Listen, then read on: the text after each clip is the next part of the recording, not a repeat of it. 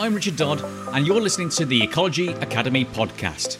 This is a show where we get to talk and learn about all things ecological, including interviews with top ecologists, both employers and employees, those working with ecologists, and also aspiring and inspiring career-seeking individuals setting out to make a difference. The show aims to provide you with insights, advice, and inspiration to help you succeed and excel as an effective ecologist and to make a real difference to our natural environment. Hello and welcome to the Ecology Academy podcast. And on today's episode, I have the pleasure of interviewing, on the other side of the table, Mr. Neil Middleton. Now, Neil has substantial experience in business management, consultancy, people development, training, and the associated skills associated with running small, medium enterprise businesses. As well as being the owner and managing director of BatAbility Courses and Tuition, Neil also owns Time for Bespoke Solutions Limited. In the past, Neil was the founder and managing director at Echoes Ecology Limited. Now, he's designed and delivered over 400 training courses across a wide range of customer types and industry sectors, including training, workshops, courses covering a variety of subjects to the Bat Conservation Trust's national and regional conferences, as well as for NatureScot, Northern Ireland Environment Agency, the National Trust for Scotland, Wildlife Acoustics USA, and over 100 ecological consultancies operating in the UK, Ireland, and further afield. He's also author or co-author of the following books: Social Cause of the Bats of Britain and Ireland, The Effective Ecologist, one of my favourites, Is That a Bat? And also Sound Identification of Terrestrial Mammals of Britain and Ireland. Now, most of his working days are currently filled with producing content for BatAbility Club members and the Talking Bat podcast channel, as well as providing technical support for BatAbility's online acoustic training course launched in 2021. So, Neil, welcome to the podcast. Hi, Richard. How you doing? I'm very well, thank you. And as I say, I'm genuinely looking forward to this conversation because we've spoken in the past about different areas, particularly about training and support there. But I'm so chuffed that you've agreed to come on to the podcast. We're going to talk about probably a lot to do with bats, a lot to do with training. But let's talk about you to start off with. So, in terms of, tell us about yourself. For those the listener who doesn't know about you, where are you based, and also, how did you get to where you are now? Okay, well, first of all, Richard, I just want to say a massive thanks to you, and I'm chuffed to bits, and I'm really pleased to be talking with yourself this morning as well. Okay, so thank you for the invite. Okay, a little bit about me. Okay, so started off life living in Aberdeen. Always had a fascination with natural history from as long as I can remember. I can remember my mum buying a series of encyclopedias of science books that got delivered to our skyscraper every month, and I would pour through these books, and in particular would be very interested in anything to do with wildlife, birds, mammals, whatever, even worms, to the point that one day I got in the skyscraper lift with an earthworm that I'd found in a puddle outside, and we got up to the 5th floor. I knocked on my mum's door, my house. My mum opened the door and I said, "Hi Mum, we're going to start a wormery." My mum screamed and sent me down the lift. And this all came from one of those books that she bought from me. But anyway, progressed into high school. Keen birder from the age of about 8. I was a YOC member when they still had the kestrel emblem that I proudly had patched on the side of my anorak. Went through high school, kind of lost interest a little bit in birds for a wee while, and then re-engaged with birding in my mid-20s. What happened after that? I'd always been interested in mammals, and I was under threat of redundancy in my late 20s. And as a kid, I always wanted to be a zoologist. I lived in Aberdeen. Aberdeen had an amazing zoology department, but I was never smart enough to go to university back then. But I always wanted to be a zoologist. And I thought to myself, if this insurance company that I'm working for is going to make me redundant, I am going to change my life. I'm going to try and do something that I want to do. So at that point, registered on some courses with the Field Studies Council from memory, whole range of courses, included within which was a course on small mammals. Included within that was a day and an evening on bats, something that I was absolutely terrified of, had no interest about learning in at all, because my previous engagement and only engagement with a bat was the Norfolk coast, whilst I was trying to watch some barn owls, and this bat attacked me, or at least that's what I thought at the time. So I reluctantly went on that field studies course, and I thought, when it gets to the bat bit, I'll just go to the toilet for a long time or something like that. I don't know, right? Anyway, I left that course, and I was just absolutely intrigued and amazed about not just all the other stuff on the course, but in particular bats. Everything I thought I knew about bats turned out to be rubbish. And that was the beginning, I suppose, of what would be my bat journey. Yeah, so long answer to a short question, but... No, it's great. So in terms of that Field Studies Council course then, Neil, so just to put a time frame on there, so what year roughly was it that you obtained, went on? Was it in the 90s? 1990s, yeah. Probably around about 92, 93, 94, something like that. I seem to remember I bought my first bat detector from memory. I bought my very first bat detector, I think it was 95 or 96. That Field Studies Council would have been at least a year, maybe 2 years before that. If that contradicts something I've said in another podcast or webinar somewhere, folks, I'm sorry. Okay, but sometimes time it can be a bit blurred. I know that. So no, I totally resonate with the fact that how people get into whenever they're studying, really, and it can be through a misassociation. So in terms of I think I too probably had an encounter with a bat at some point, which scared the life out of me. But no, that's really interesting. So in terms of going from that course then, so obviously there was something that either the tutor or clearly within yourself as well that lighted this fire in terms of mammals and obviously bats. So where did you take it from there then? So you bought in a detector a couple of years later, and so how did you get into becoming more involved with bat work, shall we say? Yeah, well, look, it was very, I don't know what the expression is, organic. None of it was planned. As it happened, I never got made redundant at that point from the insurance company.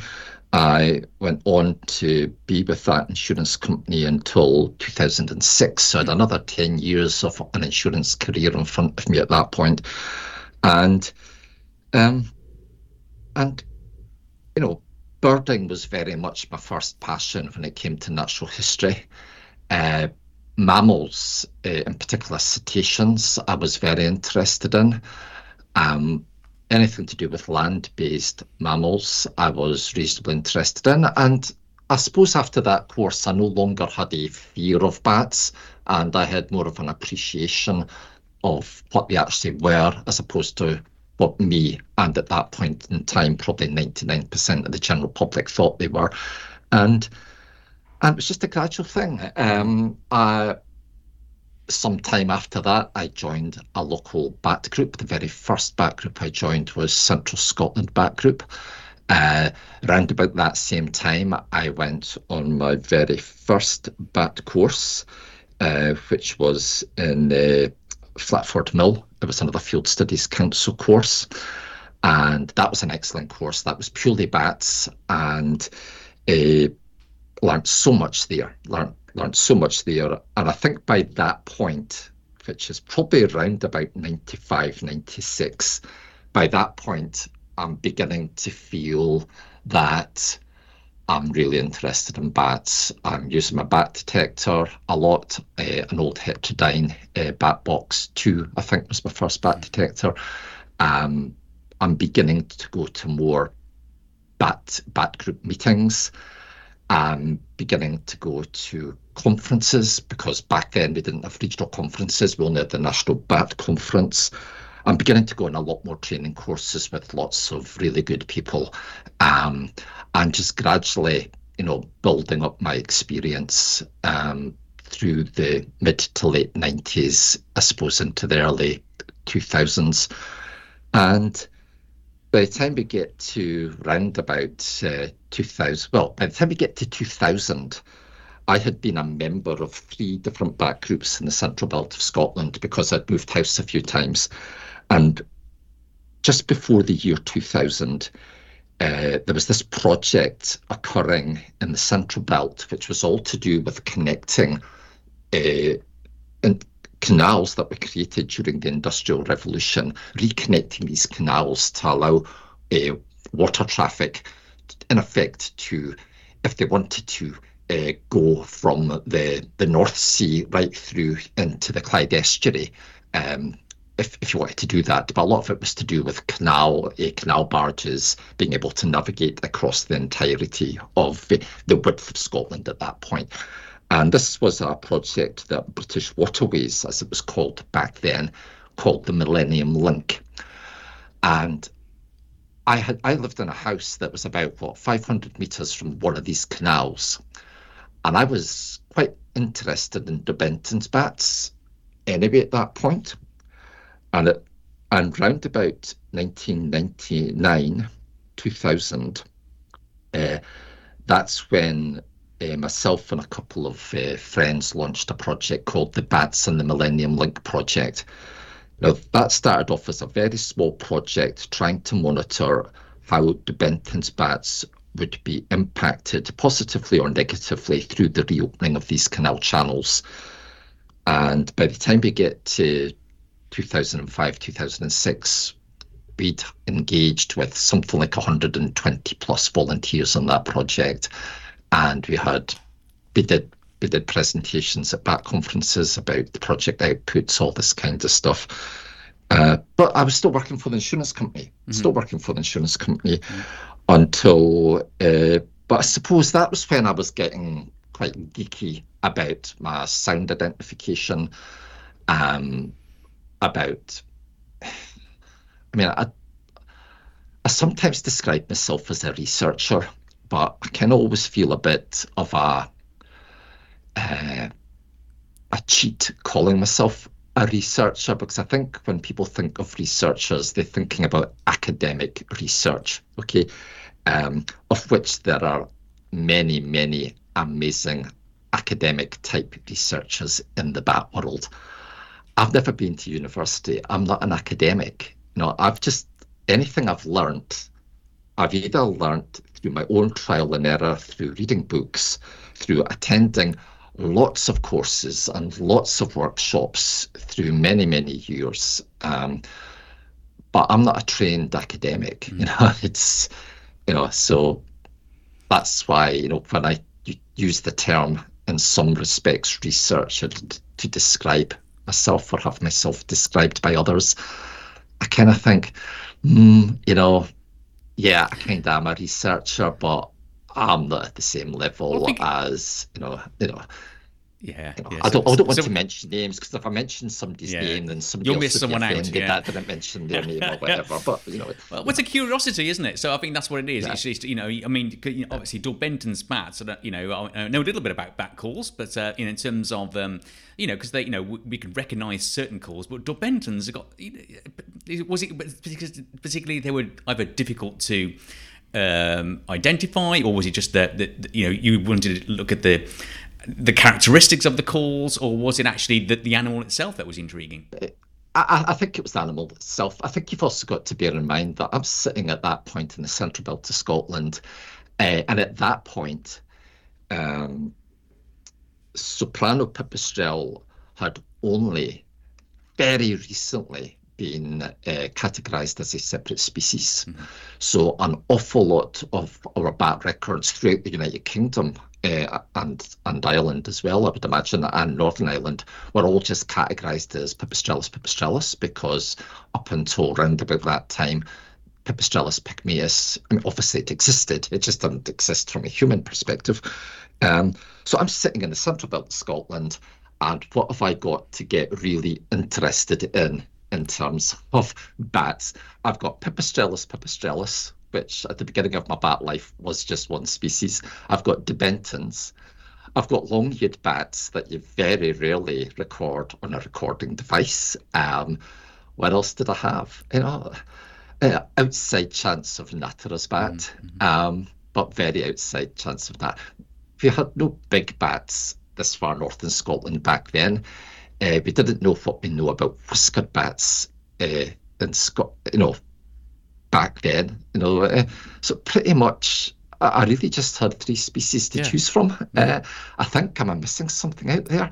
And brown long-eared, that was going to be an awful lot of. That was going to end in tears unless I knew where roosts were, and Pipistrellus were everywhere. So Debentons to me was always the intriguing species. It was just always the one, and it's probably the one that's still, when people ask me to this day, what's your favourite bat? And listen, I'm sorry, folks out there, but a lot of people go for, Barbastelle or Becksteins or Alcathos whiskered bat or whatever. Yeah, I totally get all that, but hey, my favourite bat's the Benton's bat. It's the bat that I've had most engagement with. It's the bat that I've handled most. It's the bat that I've researched in inverted commas most. It's the bat that I've radio tagged most, ringed most, etc., etc. Okay, well, so going on from this, the Millennium Link project, then, and I mean, you mentioned in the introduction that you set up as managing director of Echoes Ecology Limited. So, was that? I mean, it may have been a natural progression, but when did that start to form in your mind that I'd actually like to, form a company, or progress this professionally, then, rather than just, we say just, looking at it as a volunteer? Yeah, okay. So the Millennium Link project was going really well. It was nationally recognised. Bat Conservation Trust, for example, put in quite a bit of, moral support for that project. And in early 2006, the insurance company I worked for had another round of redundancies. Now, by this point, I was fairly senior.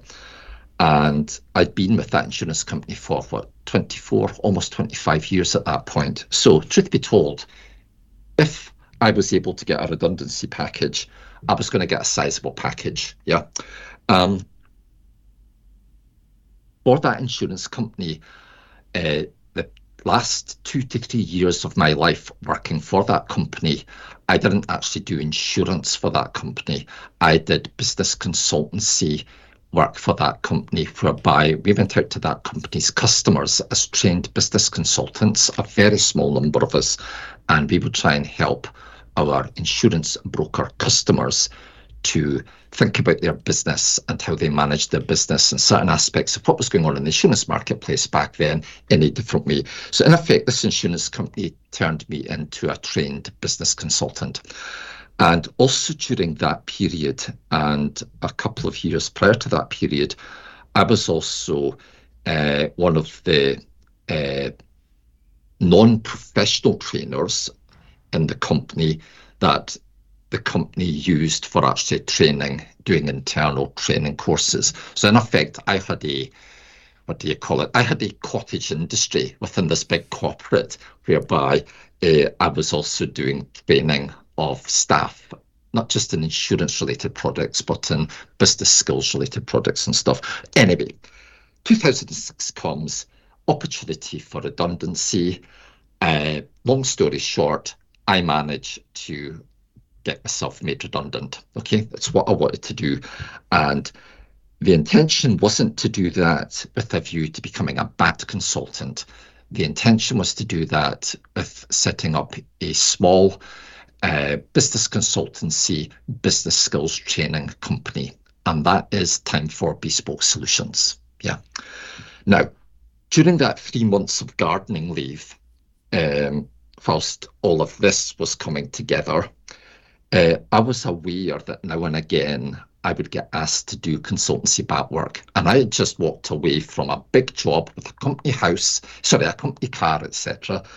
And in effect, come the 1st of April 2006, I had no salary. Yeah. So if somebody was going to pay me to do some BAT service, I would have been an idiot to say no to that. So I went to my accountant, well, who became my accountant, with 2 business ideas. The first business, which is what I was leaving the insurance company to do, was the business consultancy company. Talked it through with the accountant. The accountant got it all set up as a limited company, etc., etc. And then I told the accountant about the BAT stroke, because I could also do bird work as well, the BAT stroke bird stuff. And the accountant told me, long story short, Neil, forget all about that. Just focus on one thing. This second idea doesn't sound like a good idea to me. Yeah. Now, you also got to bear in mind in 2006 in Scotland, there weren't that many ecological specialist BAT consultancies. Okay, I could probably name the 5 individuals / companies that were in the entirety of Scotland doing BAT-related work as a small individual business, ignoring corporates and stuff. So anyway, I accepted what the accountant said. I accepted that being a BAT consultant, or however you want to badge that, I accepted that was a rubbish idea. And I walked out of the room, the proud owner of this new business, Time for Bespoke Solutions. Yeah. 5 days later, I won't say the name of the company, but a company phoned me up and said, we want you to do some BAT service for trees. Are you allowed to do that now that you've left Norwich Union? And I said, well, yeah, I'm not barred from doing it, but I don't have a vehicle in which to invoice you. I don't have insurance. I don't have a bank account. And quite frankly, the guy said to me, I've got a £1,500 budget for this job, Neil. It's yours if you want it. And I said, I'll phone you back. And I lifted up the phone to my accountant and I said, Jim, remember this idea for eco-ecology? He said, Neil, it's a load of rubbish. Don't touch it. I'm going, Jim, somebody is in the process of writing me a cheque for £1,500. And he said, okay, we better get that company set up. and that's kind of how it all started. So I did always envisage doing some BAT-related income, but on day one, I didn't envisage that it was going to be more than just me and a couple of part-time surveyors, doing occasional BAT surveys, occasional bird work, because I felt I knew quite a lot about bird ID and stuff. If you'd asked me on the 1st of April 2006, where would the echoes go? I could never have imagined the organic, evolutionary, accidental, by coincidence, sometimes by design, sometimes by grasping opportunities, things that were going to occur after that point in time. I could never have imagined it. It was never contrived. It was never planned to be, a business which at one point had 14 members of staff, its own premises, its own business vehicles. On day one, that would have scared the socks off of me. I would have just said I am not capable of the BAT bit. I was probably okay with, but managing people, and all this kind of stuff, I don't know. I'm sorry I'm going to upset anybody here, but me in 2006, I would have viewed people possibly as things that got in the way of a well-performed task. Okay, I was very task-orientated when I was in the insurance company. I wasn't really a people person. I think I have changed considerably over the last 18, 19, 20 years, whatever it is. But yeah, me in 2006, if you'd said you want to manage a team of 10 people, I would have said that is the last thing I want to do. Yeah. It is strange how things just turn out, isn't it? That we go in with one intent, and it comes. It just as time goes on, you don't realise that you're actually getting more involved with either the work, because the work's interesting. you want to do more of it. Therefore, to do more of it, you need more people to help you out. And yes, you can rely upon subcontractors, but if you wanted that bit of obviously your business background, then goes, oh, do you know what? We need a team, to keep costs down or increase profitability. Let's get some more people in, and I suppose you just, as you say, organically grows from there. So obviously, from that business background, that helps you then set up, Echo's Ecology, and obviously, your Time for Bespoke Solutions company as well. I'm going to cut you short on this now itself, but okay. So in terms of your development as a managing director, of the companies, how did that then move you onwards? I mean, we're heading towards now the training side of what you do. So how did that propel you or prepare you for actually getting involved, helping others become, competent individuals? Yeah, well, first of all, bear in mind that for a good 5 years before I'd left Norwich Union, I was already a trainer, and I'd been trained internally by Norwich Union in training people in presentation skills and stuff like this. I wouldn't necessarily say I was very good at certain aspects of that, but I was learning through experience over that 5 years, and a big part of the Time for Bespoke Solutions was to be a training company on the back of that experiences that I'd had. And when Echoes, well, even before Echoes and Time for had got set up, the BATS and the Millennium Link had delivered quite a few training courses on BAT-related activities. So people are doing BAT-related training through the BATML project in 2001, 2002, 2003. Some big courses. People coming from all over the UK and beyond to be on those courses, because back then, Bat Conservation Trust, for example, wasn't really doing too much of this stuff. It's not like what it was today. I mean, there were a couple of organisations maybe in the UK that was doing this kind of stuff, and we were certainly one of those. So when Echoes started, right from word go, Echoes, as well as being an ecological consultancy, which on day one focused on bats and birds, but right from day one with Echoes was always going to have a training side to it, because that's, as much as I've said earlier that I wasn't really a people person, by that I mean managing people and working with people in a team environment. But from the point of view of seeking to help people and share my knowledge on whatever it is with people to the best that I could, that was something that was very much in my bones from a number of years before Echoes was born, so to speak. Yeah, because that's that links into, I suppose, one of my next sort of questions for you then, Neil, is so you mentioned about obviously that not necessarily enjoying, but having to manage people themselves. But that spark. So what is it about training that you really enjoy? What aspect of that is it? Is it delivery? Is it actually, or is it actually actually higher than that in terms of? I think you've alluded to the fact that maybe transformative development of other people. Yeah, I think I could.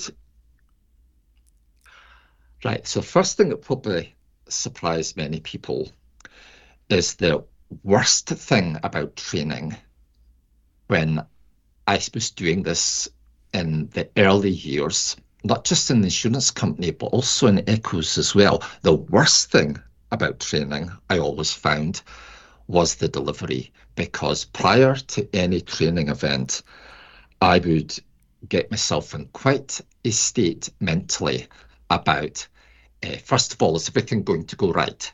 Is everything that we've planned to do going to go to plan? And if it doesn't go to plan, we would have alternative plans. Secondly, that thing that many people get about public speaking is just a genuine lack of confidence in myself, that even though I'd been on my feet many times before, you never know what's going to happen the next time. What happens if it's a bad audience? What happens if you have a bad day at the beginning of presentation one? What happens if you forget what you're talking about? All this kind of very, very normal stuff that I think any normal human being would go through in delivering any sort of presentation or public speaking face-to-face to people. I used to suffer a lot from that. And that was probably the biggest thing, right, for me to get over. I would now say that today, this is many years later, it's the delivery part of it is the thing that I actually enjoy the most. I know, and that's probably quite scary. And yes, before I do any webinar, before I did this interview today with you, Richard, yeah, I have a little bit of kind of niggling self-doubt in the back of my mind, but I've done it so many times that it doesn't impact. I don't lose a night's sleep over it anymore. Okay, I'm not impacted by that. So what did I enjoy about it back then? I suppose there are two angles to it. The first angle is the obvious one, and that is if you feel that you've got something within you that others would benefit from knowing, no matter at what level you are at. For me, there is an enjoyment in kind of forewarning people not to make mistakes that I and other people have made ourselves in the past. There is a satisfaction from taking people that maybe know nothing or not that much about a subject and seeing them grow as an individual, not just during a training event, but over months and years after that. And yeah, so I just enjoy. I don't know if enjoy would be the right word. I get a lot of satisfaction out of trying to share the benefit of my knowledge or my lack of knowledge, my experiences or my challenges and my failures with other people. So that is kind of the obvious answer. There is a less obvious answer as well, however, where if you're a trainer or a people development person, or however you want to view how you would describe that situation, you actually develop internally as a person yourself, because you set up a course. There will be aspects of that course, for argument's sake, where maybe you don't know that much about that particular aspect of the course. So that means you've got to go away and do some personal research, personal self-development, come up with ways of getting that message across, because you've never done it before. You've then got to think about, right, well, how am I going to put that across? You know, is it going to be a flowchart? Is it going to be a practical exercise? Whatever. So I've just asked you a question, and you do a lot of this stuff yourself, Richard. I mean, what do you get out of doing it? What's your feelings on when you're delivering this kind of material? Yeah, well, it's actually listening to yourself. You know, it just, I mean, using your terms, you know, it echoes back in terms of, you know, why do we do it? Yes, it's about helping other people. I mean, I get a lot out of that and seeing people grow and develop. But absolutely resonate with yourself about that also. What do I get out of it right in that instance, or even before that? And it is that curiosity, finding out information. I want to find out, I want to learn, I want to develop. And the best way I can do that is finding out, doing that research. And also, I suppose the next stage then is then, okay, well, testing my knowledge by passing it on to someone else and see what questions they come up with, which they go, oh, I never thought about it that way. Yeah. So it's prior to the teaching, the learning, and then also during as well. And so I suppose it's all aspects. Yeah, I think, no, I totally resonate with everything you've said. And I absolutely love it. So you've just touched on something there then. I absolutely, and this used to terrify me in the early days. You know, when somebody asked, you always have this thing with a live audience. You think, what if someone asks me a question that I don't know the answer to? Now, folks, as a professional trainer, there are ways and techniques to deal with that very professionally and very well. Okay, but I'm no longer afraid of that. I actually enjoy when somebody asks me a question that I hadn't thought of or I don't know the answer to, because just for the reasons that you've said there, because you then start thinking, wow, I never thought of that. And sometimes the thing is, okay, as a group, let's now try and tackle this question, that the immediate reaction is we don't have an answer to. And I quite enjoy doing that now. But early days, that would be one of the things that would be on a list of reasons why I don't want to stand up in front of that audience. No. I mean, there's a genuine. I'm sure you've heard of, this FOMO, fear of missing out.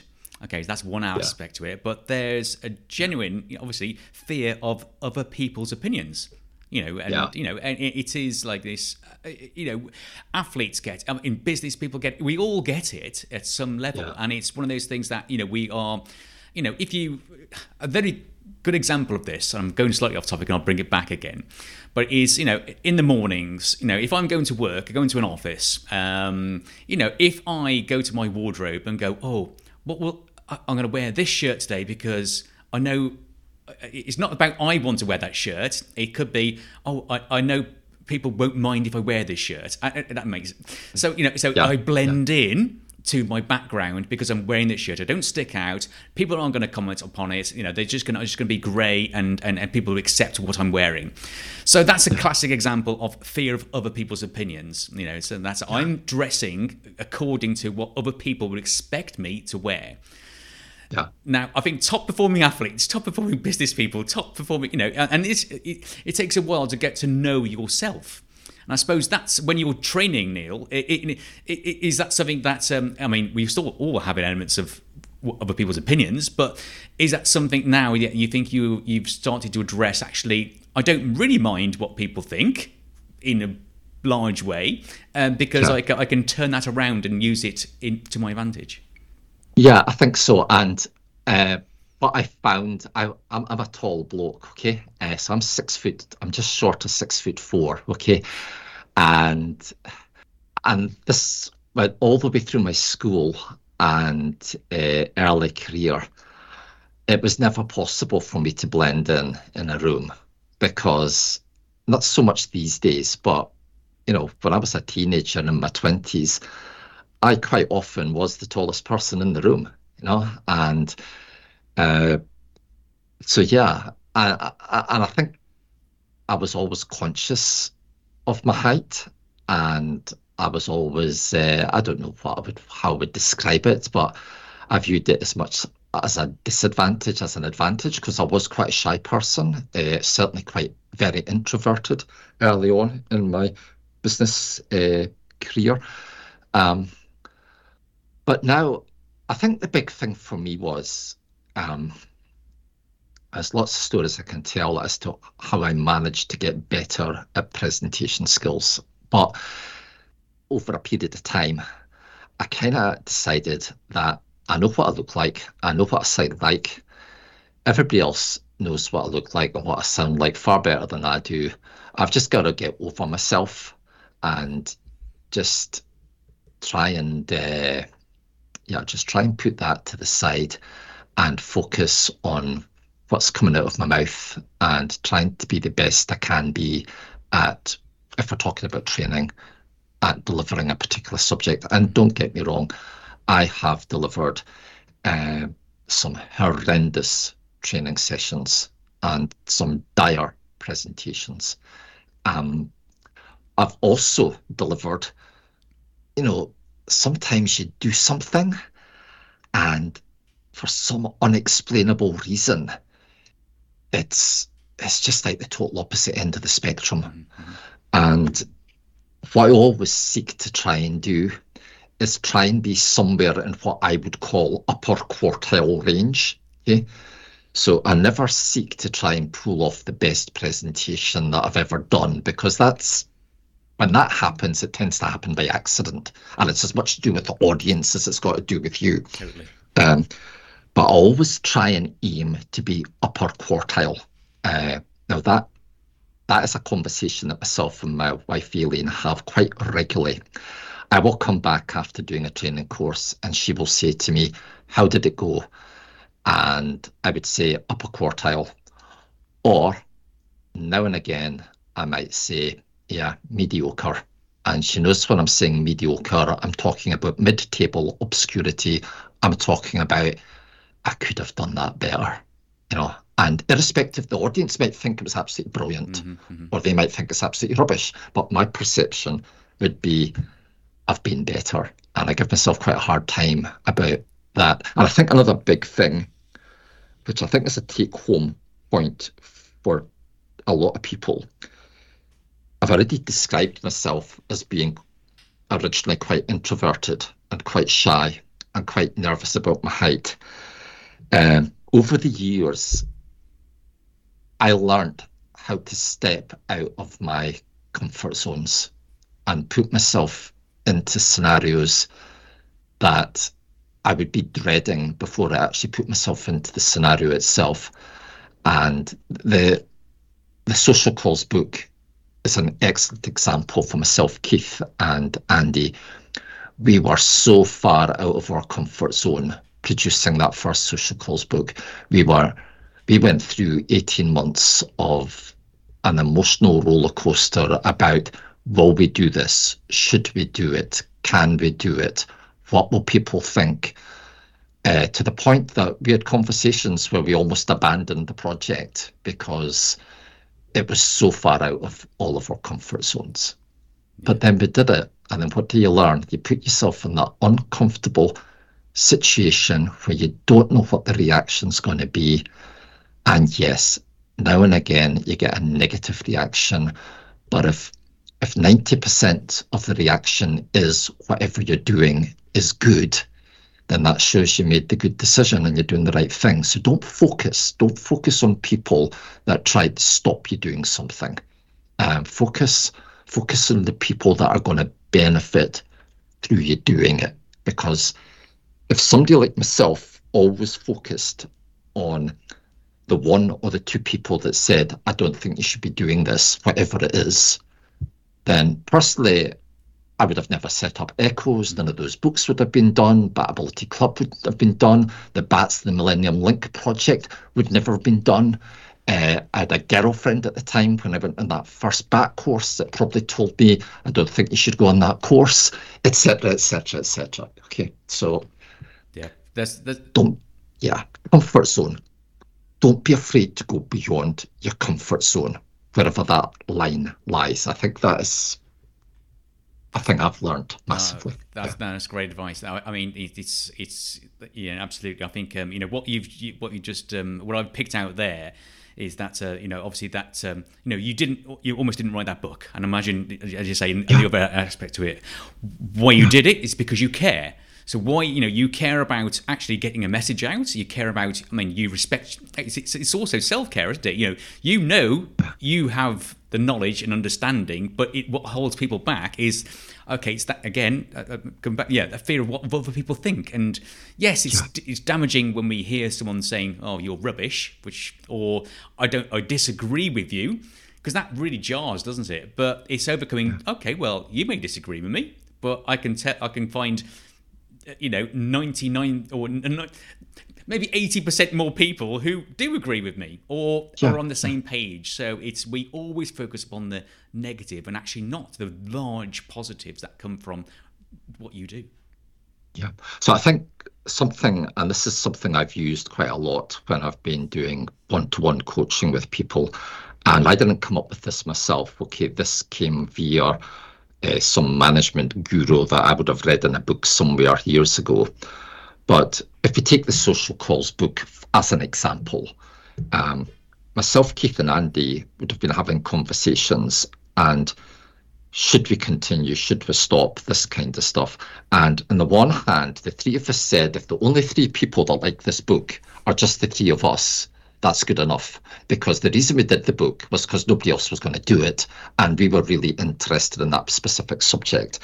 But the one thing that regularly comes up when I'm doing one-to-one coaching with people, when we are talking about comfort zone type issues, I say to them, right, ignoring how you feel about what you're maybe about to do, I want you to fast forward a year from now or 10 years from now and imagine yourself having not done it, and I want you to ask yourself, the you 5 years from now, I want you to ask yourself, do you wonder what would have happened if you'd done it?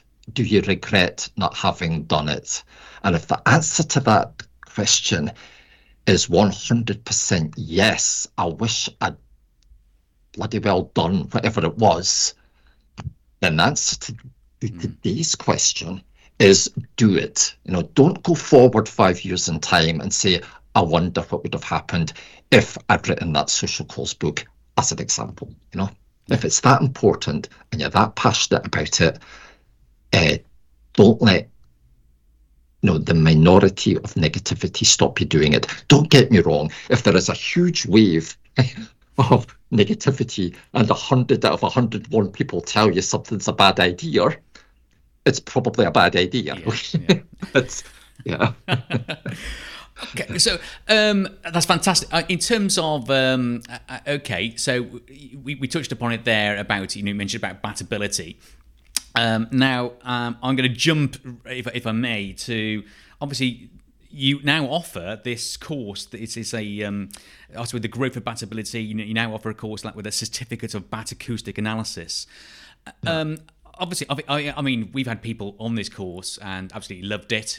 So in terms of it helps them their self-confidence and what their ability themselves. As it is on your website, it demonstrates to me as an employer that a certain level as well. So I mean, just those are two things I've picked out. But why? Can you run through the process of how and why you set up, this particular training course, is the Bat Acoustic Analysis course, and also, I suppose, the future sort of, the future of it as well. Yeah. Okay. So this idea had been bubbling along with me for some time. Yeah. And I was doing lots and lots over the years, lots and lots of business-to-business, face-to-face training courses, purely just on echolocation or echolocation/social calls.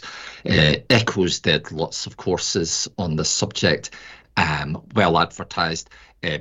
BatML, when we did courses in BatML before Echoes, we had aspects of that course that was purely echolocation. That would have been in the late 1990s. And before BatML, I remember delivering courses on using heterodyne bat detectors and stuff like that. And obviously my background and my passion, through the social calls books and that training experience, I've got a fair amount of experience when it comes to acoustic analysis of bat-related sound. Okay? And I prefer to use the word experienced as opposed to the word expert, because I don't truly believe that anybody is an expert on bat-related sound. We're all at different levels of experience, but we've still got a lot more to learn. And until we know everything, no one can call themselves an expert. So I had this experience and we had this business idea. BatAbility Club had been going for a while at that point. Within BatAbility Club, there'd been quite a lot of webinars and quite a lot of material and different aspects of acoustic analysis. And just had this idea for thinking, there could be something here where people need to demonstrate to themselves or to clients or to a prospective or current employer what level they were at. And I went through the whole comfort zone thing, right? For many months, I would have gone, I know I can do this, but now the question is, should I do it? Okay, it's not about can, it's about should I? And if the answer to that question is yes, it's then about timing. And it'd been bugging me for months. And quite honestly, one Saturday morning, and you can track this back on Facebook, I remember vividly it was a Saturday, I just thought, to hell with it. I'm going to put something up on social media and I'm going to see what the reaction is. Okay. Now, as soon as you put something up on social media saying you're going to do something from a business point of view and from a credibility point of view, you have no choice. You have to see it through. Okay? Because you can't just willy-nilly say, I'm going to do this, and 3 months later say, actually, it's too hard, I'm not going to do it anymore. You've kind of got to go through that whole thought process before you get to the first advert. So I put that first advert up on a couple of Facebook pages from memory that Saturday morning, and I kind of thought, I'm now going to find out whether this is a good idea or a bad idea. Am I going to get 1 or 2 likes on this post, which is kind of what I thought would maybe happen, or is it going to generate a lot of interest? And I think by the Sunday tea time, the reaction had been colossal. Okay, and that doesn't mean it was thousands, but it meant that I was hoping for a handful of likes, and I think we were up to hundreds with lots of people commenting and asking questions. And at that point, I thought, that's it, 100% committed now. I've put the advert up. We've had that reaction. We've now got to build the thing. We've got to build the thing. And that's kind of how it all started. But it'd been formulating for at least 6 months prior to that moment. But it's kind of once you break from the pack and you say what you're going to do, it was a huge step out of my comfort zone. It really was. It was not so much because I didn't feel that I had the knowledge, but it was more down to, well, how are certain people in the sector whom I respect, and again, I won't mention names, but you can imagine who some of these people might be. I don't want to upset these people. I don't want to make out that I'm better than these people, because I'm not. I'm not better than these people. I'm just somebody that stepped outside of my comfort zone and saw that there was a need for this and put it together. Now, that course, I think, has got something like 15 hours of delegate time that was built. Yeah. The production time to what you actually see on screen was slightly greater than 1 to 10. So for every hour you've seen on that COBA course screen, there was 10, 11 hours worth of production time. And that didn't include the separate IT team. That didn't include their production time and the money that we spent externally to get them to build the stuff behind the scenes in order for everything to talk to everything else. So I think people see something like that and go, well, that's just a 1 hour webinar. But that 1 hour webinar on that course was 10 hours of work, more than a day's work to produce. Yeah. Just going on to that, I think you're absolutely right in terms of people see, like you say, an hour worth of delivery time, and it's a bit like we've just stopped delivering a course actually to a university, and it was down to funding. It was all down to money. It's always down to money. It's not as if we're doing anything of value. But they've asked us to come back and do, present something, and it was okay. We're going to give you 1 hour preparation and 2 hour delivery, at time. And I'm thinking, and this is at like £40 an hour, and if thinking £40 an hour for a high level. So I think people don't realise how long it takes to present 1 hour, 2 hours worth of presentations. So I can well believe it's 10 times the amount. That's incredible. So where did you find the time to do that then? Well, just did it. And I mean, I run my own business. I manage my own time. Myself and the guy at that point, I wasn't doing the video editing, so I was designing the slides, I was scripting it, I was delivering it, I was recording it. It would then go into the editing room, so to speak, and the editing would take so long, because look, as you can see from this interview, I've got a tendency to go off on tangents and all this kind of stuff. All of that had to be edited out. The videos had to be edited with the sound, so it all made sense, etc., etc., etc. But we'll keep the tangents in here on this one, Neil. But it took myself and Aaron. It took us from day one when we started the recording. After we got the IT guys to convince us that they could actually build the platform in such a way that it was going to work that we wanted, because this wasn't a straight thinkific, lift off their platform. Let's do it the Thinkific way. There were things that go on in between the Thinkific and other things that we've built in that course that sit behind the scenes that had to be bespoke, designed by IT people. And they scratched their head for a couple of weeks going, we're not sure if we can quite do this. We haven't worked out how to get this bit, which has nothing to do with what you see on screen. I'm sure you'll recognise this yourself through what you do. But yeah, we kind of built the course over a 3-month period. And from memory, and this is from memory, I think the course officially launched around about the first week in April in 2021, I think. We'd been working, and we pretty much had finished the course the day before we then stuck the adverts up saying it's now open for booking. We didn't have any of a time lag there. So yeah, we did it over a period of 3.5 months, I think, from memory. We didn't just sit down on Monday and then the course was finished 2 weeks later, because, well, I had other stuff I was doing. I was writing books. I had other commitments to BatAbility. Aaron had business commitments. We're just very much just, and it's resilience was a big thing as well. Resilience. It would have been so easy, probably halfway through that, once we appreciated how much work was going into it. I did have moments when I said to myself, this is taking much longer and this is much more complicated and much more expensive than I ever envisaged on day one. Yeah, I thought, I'm used to delivering webinars. No, this is just recording some webinars and sticking it online. Totally different. No. Totally different experience. I think it goes back to that caring as well. You're saying about writing that book, you want to make sure that it's right, that people find it of value, of interest. And yes, there's a bit about back there thinking about, okay, well, do they find it, right as well? So you always get some criticism, but it's also, I think you've alluded to this previously as well. It's all about the delivery of the presentation. You want, it is information, knowledge, building up their skills, but also delivered in a way that is, I wouldn't say entertaining, but it's of engagement. It's engaging, isn't it, as well?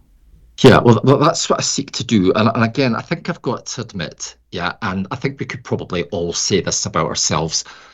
I 100% recognise that I am not everyone's cup of tea. Okay, I totally get that. But I am just the person I am. I've got the accent that I have. I've got the mannerisms and the personality or lack of personality, dependent upon the situation that I have. And I do not pretend for a minute that everyone is going to enjoy the COBA experience. But what I would say, the amount of massively positive feedback we have had from well over 100 delegates, and we've got many more than 100 people going through the course. The amount of feedback we have had that is just, I wish I could put the stuff up on a website and say, this is what X said and this is what Y said. But as a business, we don't do that. You will never, or it would be extremely unusual for you to see in any BatAbility material us taking quotes from feedback, because it's not that it's right or it's wrong. It's just, it's not something that we do. Okay. But yeah, and very, very occasionally we have a complaint about this bit of the course could have been slightly better, or but the ratio positive to negative, just I'm just astounded, amazed, appreciative of. I never expected it to be as successful as it's now turned out to be. And on day one, a lot of nervousness was about what happens when really experienced people go through this course, and if they tell me they don't like it, then what do I then do? And on day one, well, not on day one, but around about week 1 or week 2, again, without naming names, but one of the well-known people in Western Europe went through the whole course, start to finish, including the assessment. And I was really, really thinking, oh my God, I wonder what they're going to think, because if they've got the capability of telling me this is rubbish, or this bit's rubbish, or this bit's not right. And when they came back to me and said it was absolutely brilliant, I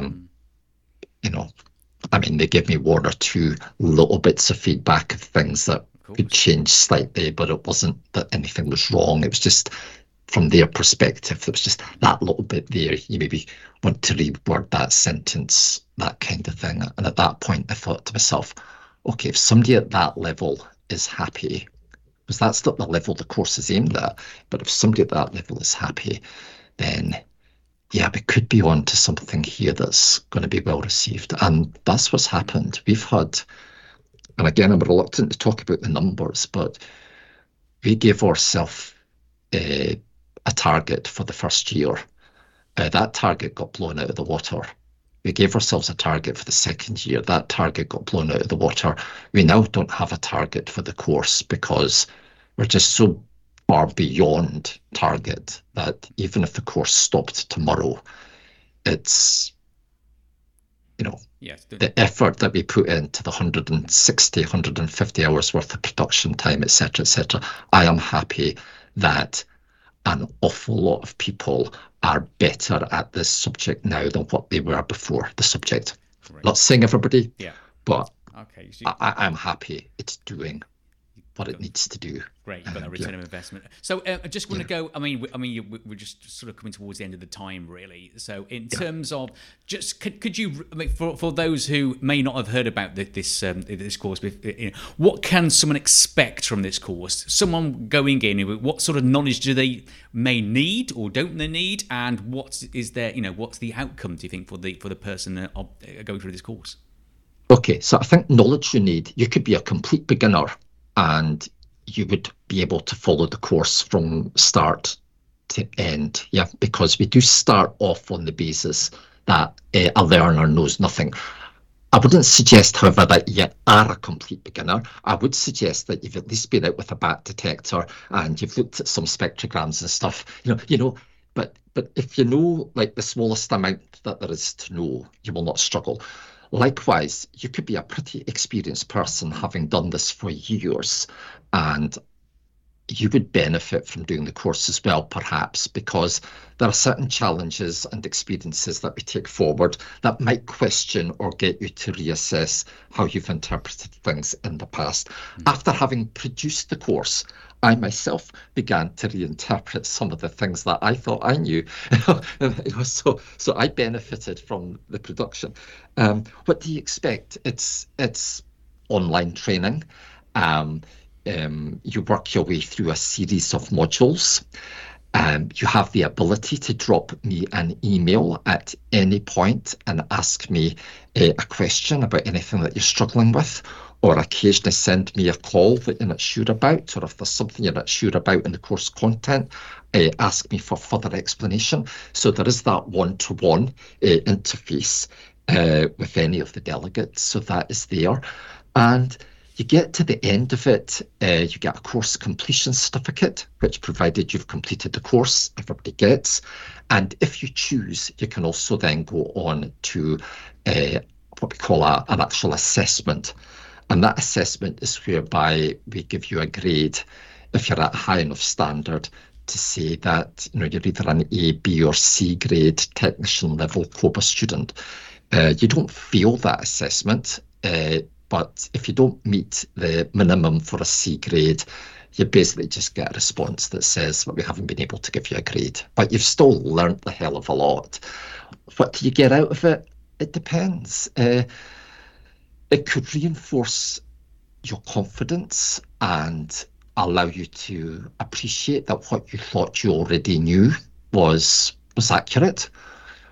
Or at the other end of the spectrum, it can take you through a level of training that you're unlikely to get within a business environment from anybody else, just because, not because they're not capable, but because does somebody have the time to sit down with you for 15 hours?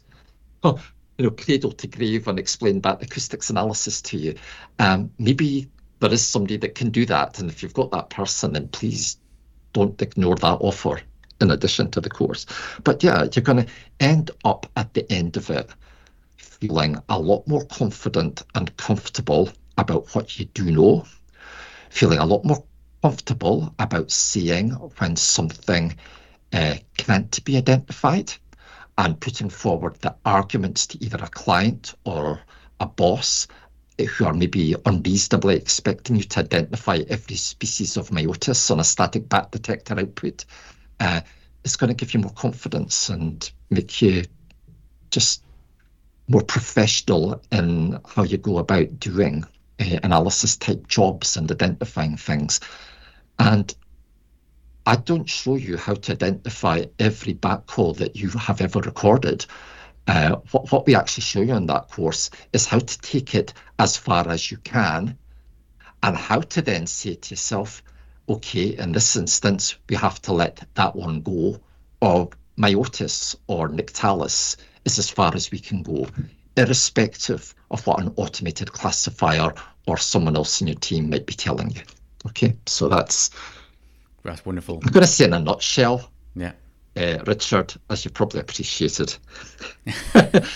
I don't think the words in a nutshell ever apply to any question I've ever answered. because the course is, as you say, I mean, you say, what do you get out of it? It's down to the individual, what they get out of it. I mean, you can assume or, surmise what someone does get out of it. But as you say, everyone may be different. So it may be, as you say, confidence, may be actually, going from a zero base and increasing to a, 10% better than they were at the start of the course. It's internal, it's internal sort of motivation. And it's such a big part of what ecological consultancies do. If you think of the amount of effort that's gone into training people to get bat licenses and things like the earned recognition projects and all this kind of stuff, right? You think of how much people have to go through before they're allowed to go out and handle a bat, for argument's sake. But there was never really anything that had a standard or a level for someone doing sound analysis on a consultancy project or interpreting the results of an automated classifier. There was nothing out there. But that is, from a bat worker, from a normal bat worker's perspective in the sector, probably 90% of their field-related work is to do with acoustic interpretation at some level. But there wasn't anything standardized, if you like, across the board that would take everybody to a similar level. And sometimes you would get the least experienced person in the room, the employer saying to them, you can do the sound analysis. And they maybe spend half an hour saying, this is what a PIP looks like.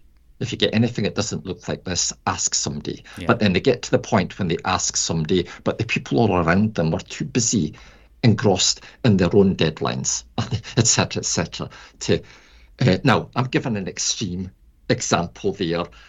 It's extreme. Okay, I know there are many businesses, probably the majority of businesses, that would go further than that before they would allow anybody near sound analysis. But I'm kind of exaggerating the extreme in order to kind of explain the point I'm making, I suppose. No, good point. And no, I think you're right. There probably are a few places out there that do that anyway. So I don't think you're too far from the mark in any occasion. Neil, it's been an absolute pleasure talking with you today. Now, I asked this on not all guests, but most, quite a few sort of our guests here. Is about, obviously you've gone through a career. I say you've gone through life experiences. You get those different skills. So, thinking about as an ecologist and as someone either starting their career or very early in their career as an ecologist, we can call those ecological consultants if we like. What sort of advice or what sort of support, or yes, I suppose it's advice, would you give someone starting out in terms of right at the start of their career, in terms of maybe developing their set of skills, whether they be technical or whether it be sort of other? Yeah, okay. I think you've opened the door perfectly to me talking about the Effective Ecologist book. As someone that's employed many ecological consultants at various levels over the years, the thing that I learned as an employer was that taking people on who already had the technical ability, or training people up to get the right technical skills, is a relatively easy thing compared to getting someone to be organized, good at timekeeping, professional in their approach, effective in their communication, answering the phone in the proper way, taking notes in the proper way, networking in the proper way, how to behave when they attend business meetings, all this kind of stuff. And for me, not always, but the majority of the time, not just within my own business, but when I've seen people struggling in other businesses, where the struggle normally manifests itself has got nothing to do with the person's knowledge of bats or birds or plants. It's to do with, they're always late, or they can't handle deadlines, or they've said something inappropriate to a customer, or they've written an email to a customer or somebody in the team, and if they just read the email back through the eyes of the recipient, they maybe would have appreciated why someone has reacted negatively to an email that was maybe meant in quite a positive way to begin with, stuff like this. So I think, first of all, the Effective Ecologist book was written in order to give people in our sector some ideas and thoughts and guidance as to how to be a good, valuable employee. And I think also, leading on from that, many of us start our careers in ecological consultants as seasonal workers or short-term contracts, that sort of stuff. And there is a very fine balance, and you do not want to make yourself a complete pain in the backside by over-egging what I'm about to describe. Okay, there is a balance here. But if you get all of these foundation skills correct, and you do all of that kind of stuff really well, irrespective of your technical abilities, your line manager or the boss of the company is going to very much feel that you're someone that they want in your team. Yeah.